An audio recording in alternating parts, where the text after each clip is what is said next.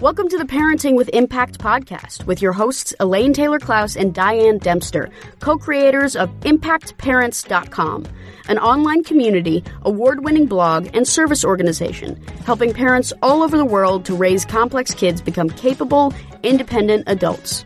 Hi, everyone. Elaine and Diane here. And we know that you want your complex kids to grow up to be happy and independent. And yet you're not always sure how or when to help with that. In this podcast, we'll encourage you to collaborate with all kinds of complex kids and support them in navigating life and learning. And we'll interview leading experts from around the world, as well as parents in our own community, talking about how training for parents actually helps these complex kids. We'll talk about the issues we hear parents struggling with all the time and how a coach approach can support and empower your amazing young people. We won't tell you what to do. We're going to help you figure out how. So let's move on to the next conversation.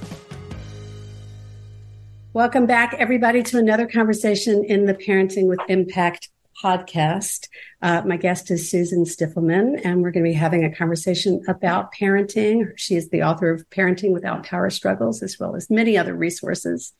And I'm thrilled to have you. You know, one of the beautiful things about the work I get to do is sometimes I get to meet my sheroes. And Susan's book is one that I read when I was early in my parenting journey, or earlier, I should say. So it's a pleasure to have you. Thanks for being here. Happy to be here. Thanks, Elaine. So tell us a little bit about the work that you do with families of complex kids, or you work generally with most kids, but when you talk about parenting with power struggles, you're probably talking about what we might call complex kids. So tell us about that work and how you came to be doing this work. Okay, I will. Yeah. And we do, in our community, we have lots of parents of complex kids. I love the phrase, beautiful complex kids, amazing, fascinating. I was a teacher, and early on in my teaching career, I realized that kids learned in lots of different ways, and that when we used a cookie cutter approach, we missed a lot of the children who were really bright and would otherwise have been very enthusiastic about whatever they were going to learn, except the material was being presented in a language they didn't speak, sort of. And so I developed a company called Learning How to Learn. I actually have little brochures still from that time. And it evolved so much that I began seeing that a lot of kids who had learning issues also had emotional or psychological ones.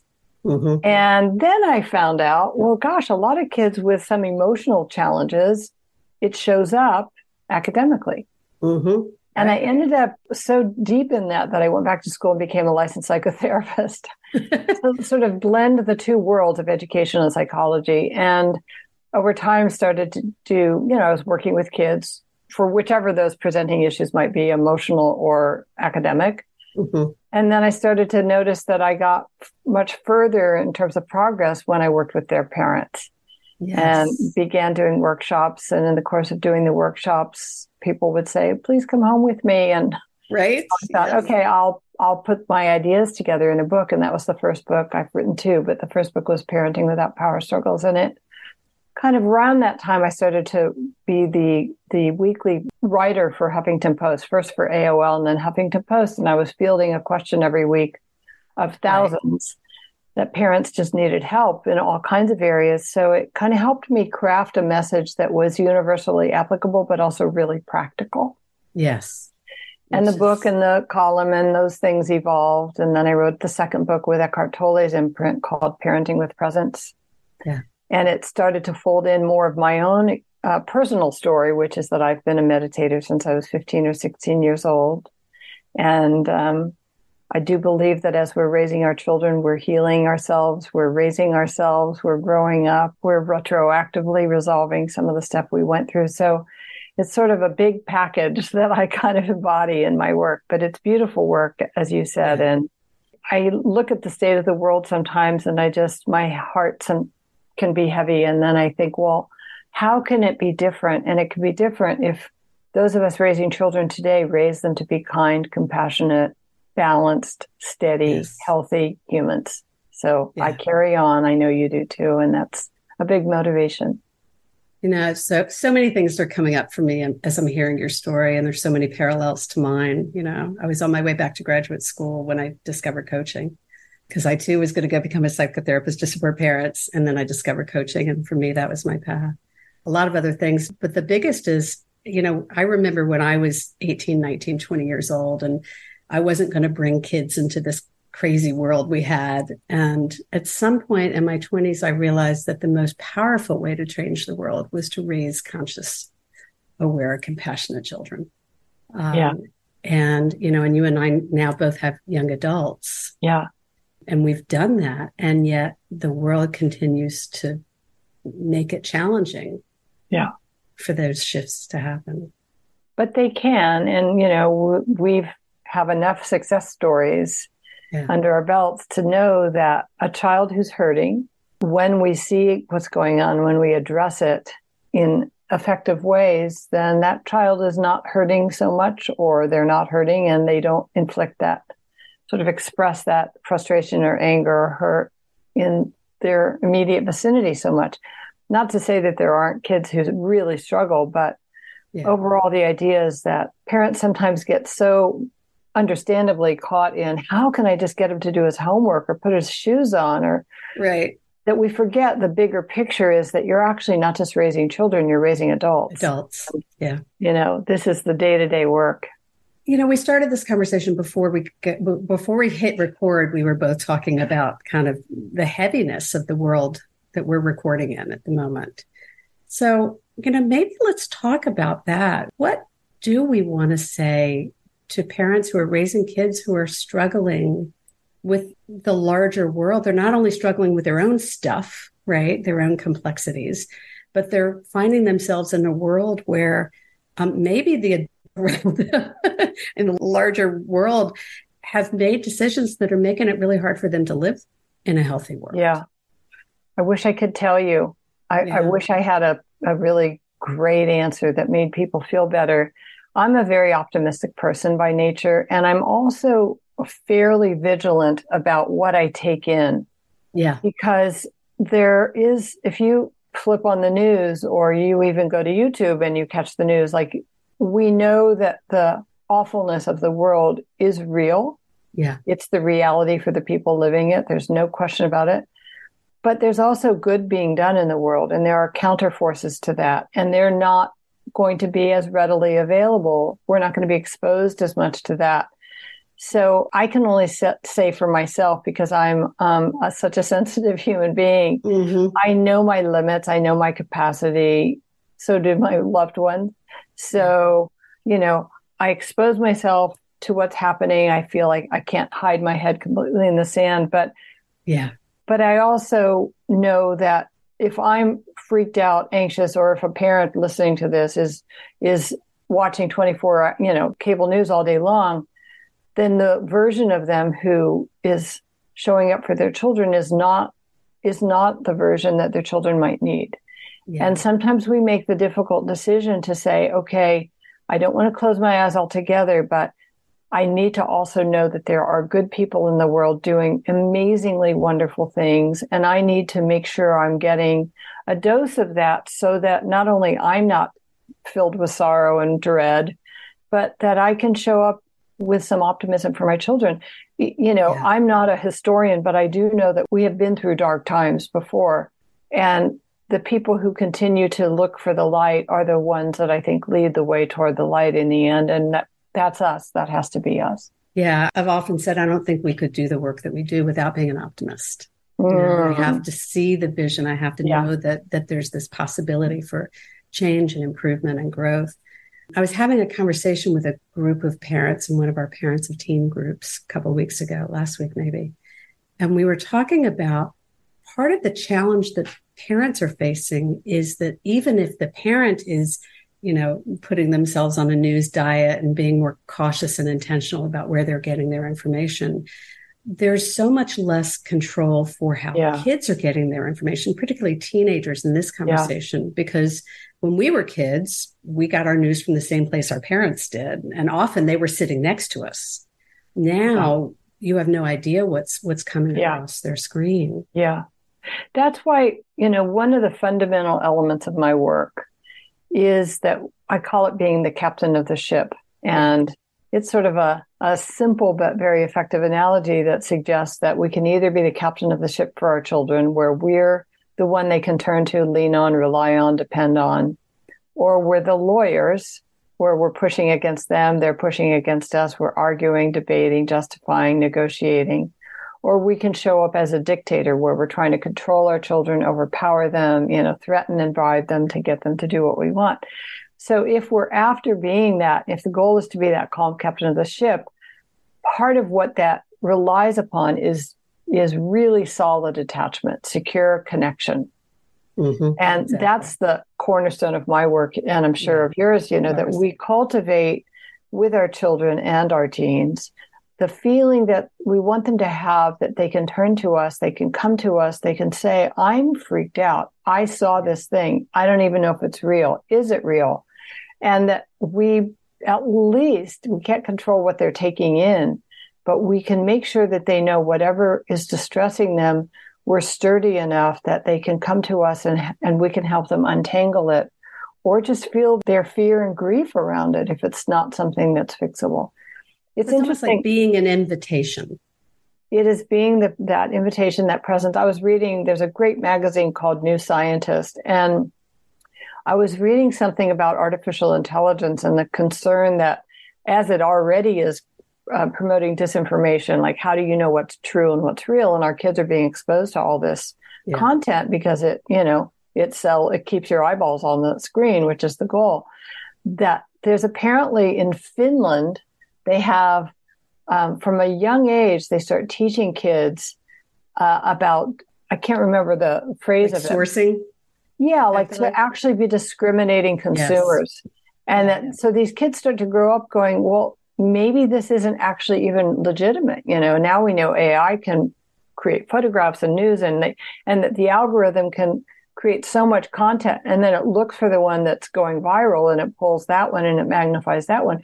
But if we could help our kids understand, it's a way to help them feel more empowered over the stuff coming across their phone. And then again, to be able to come to us and not say, just turn that thing off, that we can be sturdy enough and present enough with them to say, thank you for letting me know what's worrying you. Let's talk about it. Yeah. So let's take a quick break and we'll come back and talk about that a little more. Hi, it's Elaine. And if you like this podcast, you'll love our coach approach. Whether you're a parent looking for support or a professional supporting families, we invite you to download a free guide with 12 key coaching tools at impactparents.com/gift. You can begin using a coach approach to help kids become more independent or improve all of your conversations at work and at home. That's impactparents.com/gift. Welcome back, everybody. My guest is Susan Stiffelman, and we're talking about serious stuff today, right? We're really talking about cultivating an environment for our kids where we are their resource. We are their invitation to trust and connect, so that we are in conversation with them as they process what's going on for them in the world, whatever that is. Any thoughts about how to speak to the parents? And this happens, a lot of people who come to us when their kids are teens, there's a fair amount of friction that they haven't done that deep reconnection work yet. And a lot of it is about going back to relationship and leaning in and reconnecting. Yeah. What are your thoughts for parents who do feel that disconnect and want to reconnect and feel like their kids are resisting? First, we do know that there are, for many teens, not all, but most teens will go through phases where the way they individuate is to push themselves from you. Right. It's the shortcut. I love that idea that some people grow taller by cutting off the heads of others. So, wow.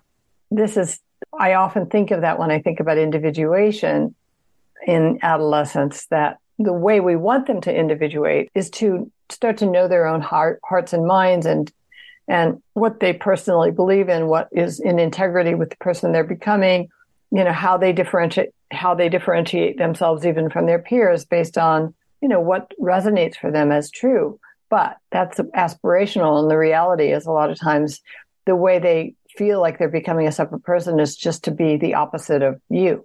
To like the things you don't like, So some of that is normal. And some of that we do want to maintain kind of an undercurrent of love and connection. And so I think with parents of teens, sometimes the mistake that they make is, hey, let's go to a movie. Hey, let's go out to that lake that we used to love. And, and with teens, sometimes you think in bite-size connections. Yes, we call it breadcrumbs. Yeah, it's 3 to 5 minutes, if that. It's a smile. It's tousling the top of their head. And that may be it. But enough of those do add up. It sounds like you have the same idea that they do add up to an actual substantial. I was working with a group of social and emotional learning educators in New Jersey a couple of weeks ago, and I was introducing this notion of breadcrumbs. And one of the counselors raised her hand and she said, oh no, I've been giving them entire loaves of bread and they just need little breadcrumbs. Exactly. Yeah. And it comes from, one of the things that's actually quite uncomfortable for kids, especially teens, is our neediness. Yes. So when that feeling of connection is pure, when it's coming from a place of, I enjoy you, I'm fascinated by you, I like hanging out with you, versus I need to put some emotional positivity into our bank account because we've been very disconnected lately and I miss you and I love you so much. And why don't you ever want to sit and have dinner? It's like, oh my God, that's just like kids are allergic to that. So, well, it becomes a kind of guilt, right? Exactly. And we need to make sure that we are in front of our children having a life, which especially if you have a complex kid, that's really can be hard. Like, when am I supposed to have my life? I just started taking ukulele. You can actually check out a ukulele from the library here. That's so great. My kids gave me one a couple of years ago. It's so fun. And I started an art class. Well, these are things I've never done before. They don't actually take that much time. Even if you just do them online and you set up a little thing and once every 2 weeks you start painting with somebody on YouTube. So making sure that your teens see you having other interests besides hovering in the hopes that they might look your way and spend 3 minutes with you is another way. But, sharing a joke, asking them to solve a riddle with you, showing them a funny cartoon. These are all little healthy, wonderful crumbs. Yeah. And they really do add up. They really do. I know. There's so many things that are coming up, but I was just thinking my family group text thread is sometimes the funniest thing I ever read, because we just, when things are good, and it's not always, but it can be one of the funniest things we have because we share ridiculous things and there's a knowing of each other that comes out when you're sharing humor and memes and that kind of thing. That's great. It's quite lovely. That's great. So let's see, what other direction do you want to take this conversation? What are we not talking about that we should be talking about? I think, one of the things that I'm always interested in is supporting the parent who is trying their best, that we forget that every parent is also a human being and they can be tired, frustrated, worried, cranky, overwhelmed, resentful. Human. It's like, so especially when we have parents whose kids are not maybe as easy to raise. And I don't think there are too many easy children, but sometimes you roll the dice and, you have this just mild-mannered, cooperative, sure, I'd love to help you take out the trash. But in general, we can easily get overloaded by the challenges that we face as we raise our kids, especially complex kids. So I'm a huge believer that we are not meant to do things alone. That's why you're in business. That's why I'm in business. And many of us have a template for that, that parenting was a thing you just did and your parents did it and your grandparents did it. You're supposed to know how. You're supposed to know how. You're supposed to not tell the truth to other people. So I really believe that I know that you have a program, I have coaching programs and ways that I support parents, but even if it's just your neighbor or somebody who is a safe person, that we have at least one person or more who we can tell the truth to about the times that we're struggling. Otherwise, it can easily get played out with our kids. And they're just sort of like, hey, I'm just being me. I'm not having the easiest time navigating the world. And so not only is it important in terms of how we can show up for our kids, but it's also just, we deserve it. Parents deserve to have a shoulder to cry on or somebody to go, can you believe this? Who isn't going to judge you or give you advice you don't want. Well, and I think the other thing that happens, I really appreciate you sharing that. The other thing that happens when you come into community with other parents, particularly when you have complex kids, is you begin to see that other people are experiencing what you're experiencing. So it reduces the isolation. And sometimes you begin to see that maybe other people aren't, and that there is something else going on that needs exploration. And one of the things that I find that happens in my practice a lot is that parents will get enough knowing from working with me and or other parents that they'll be able to go back to their providers and say, I think we're missing something here. Nice. And they wouldn't have gotten that in their own silo. Nice. Right. Yeah. I think part of the way the world is, we talked earlier about the challenges of the world and the pain and the sadness and fear and all those things. I think that a huge part of the remedy is going to be more human connection, more vulnerability, more honesty, more help, just pure, please help. I need some help. Today is a hard day. I think the more we can do that, the more we can move forward together. Which, I never really thought about till you just said it, but that's really part of what's happened since the pandemic with crazes like TikTok, is that you've got a lot of people coming out publicly saying, this is what I'm struggling with. This is what my reality is. And other people are acknowledging it. And there's a real value. It's not about fixing it. It's just about naming it. Yeah. Makes us feel less alone. We are human. We are connected. We are we're meant to be. Now, of course, if we're on the spectrum, if we are more avoidant in our attachment style, that not everyone wants to be surrounded by others all the time. They may not find their nourishment and sustenance that way. It may be overwhelming. But even then, we all need somebody to be a touchdown for us. And there's no that doesn't mean there's anything wrong with you. It's actually a sign of health. Yeah. Well, and the ability to ask for that help is a lot of what we're working with. So thank you. We're going to start wrapping up the conversation. It goes so fast, but I want to ask if you'll let people know how they can find out more about you and of course. Your support for parents. I do a bunch of things people might find interesting. I have a podcast, Parenting Without Power Circles. I have a newsletter, and those are free resources for parents. Lots of great people on there, and lots of great conversations, or me just talking about a lot of different topics. And then I do a masterclass nearly every month, and those are classes with Dr. Dan Siegel, Dr. Mona Delahooke. I've done them with Maggie Dent and Janet Lansbury. So many wonderful people on all topics, from chores to anxiety to sensitive kids, with Dr. Elaine Arendt. So if you go to SusanStiffelman.com, you'll see the whole library. And then I have a monthly support group where I meet twice a month with parents and just answer questions and do coaching. So this is a place for parents to come and get help from a therapist without paying the cost of a therapist. There's even I meet once a month with parents with another therapist named Wendy Beharry. Wendy wrote a book called Disarming the Narcissist, Surviving and Thriving with the Self-Absorbed. So we have a co-parenting with a narcissist group as well. So there's lots of resources at SusanStiffelman.com. People can check it out. Thank you. Awesome.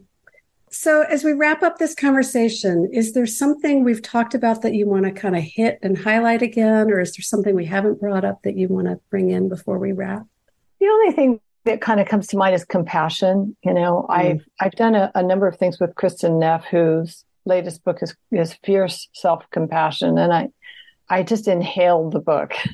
She was in my last, I did a TechWise Parenting Summit, and I loved that conversation so much, where we need to have the kind of compassion for others and for ourselves. I think that just caring about other people, which is so easy to do when you're a parent, throws things off balance. And only caring, of course, about yourself throws things off balance as well. But I think if I were to guess, I think more of us are at risk of not caring for ourselves with kindness and compassion.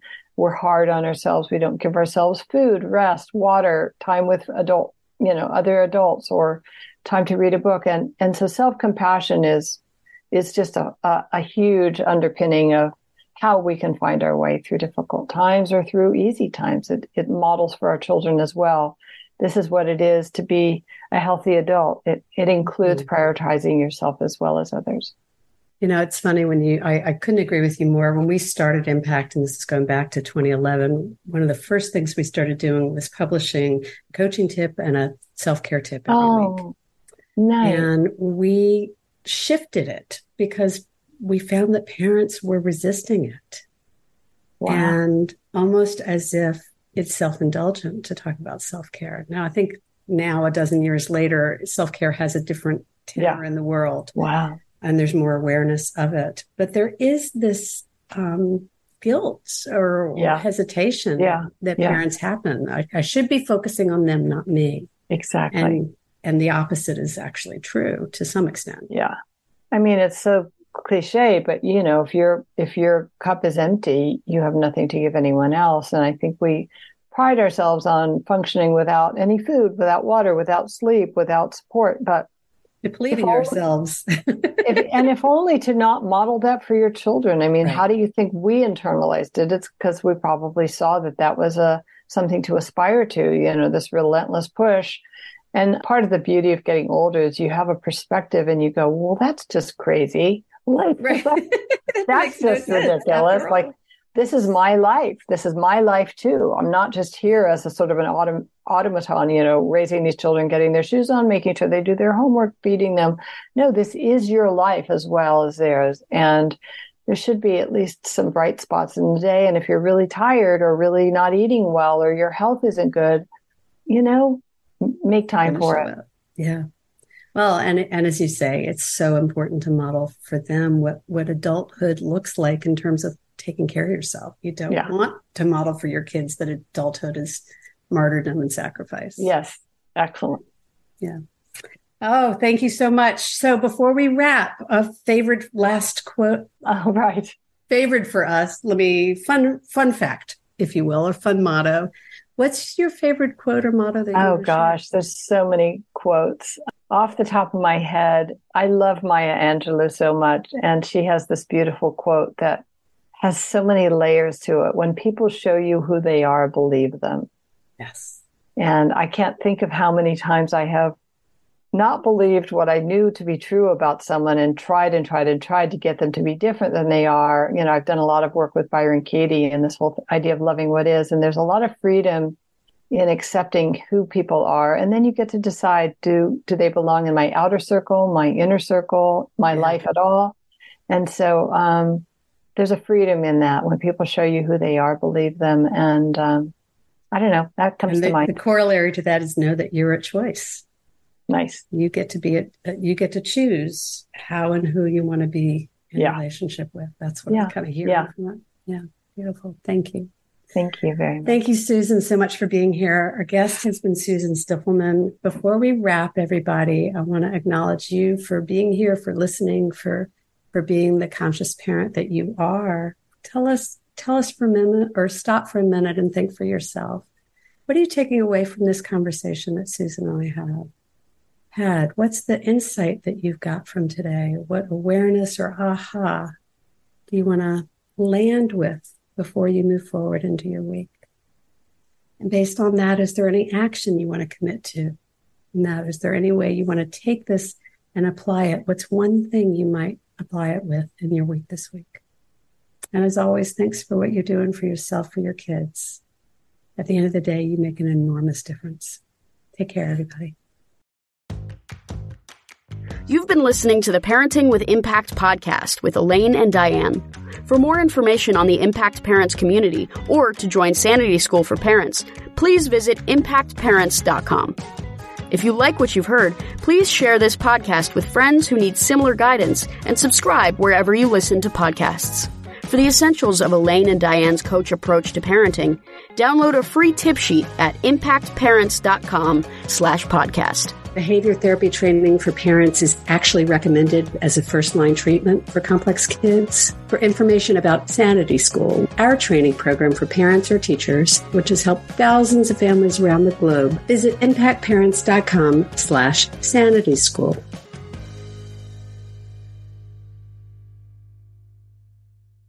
This podcast is a part of the C-Suite Radio Network. For more top business podcasts, visit c-suiteradio.com.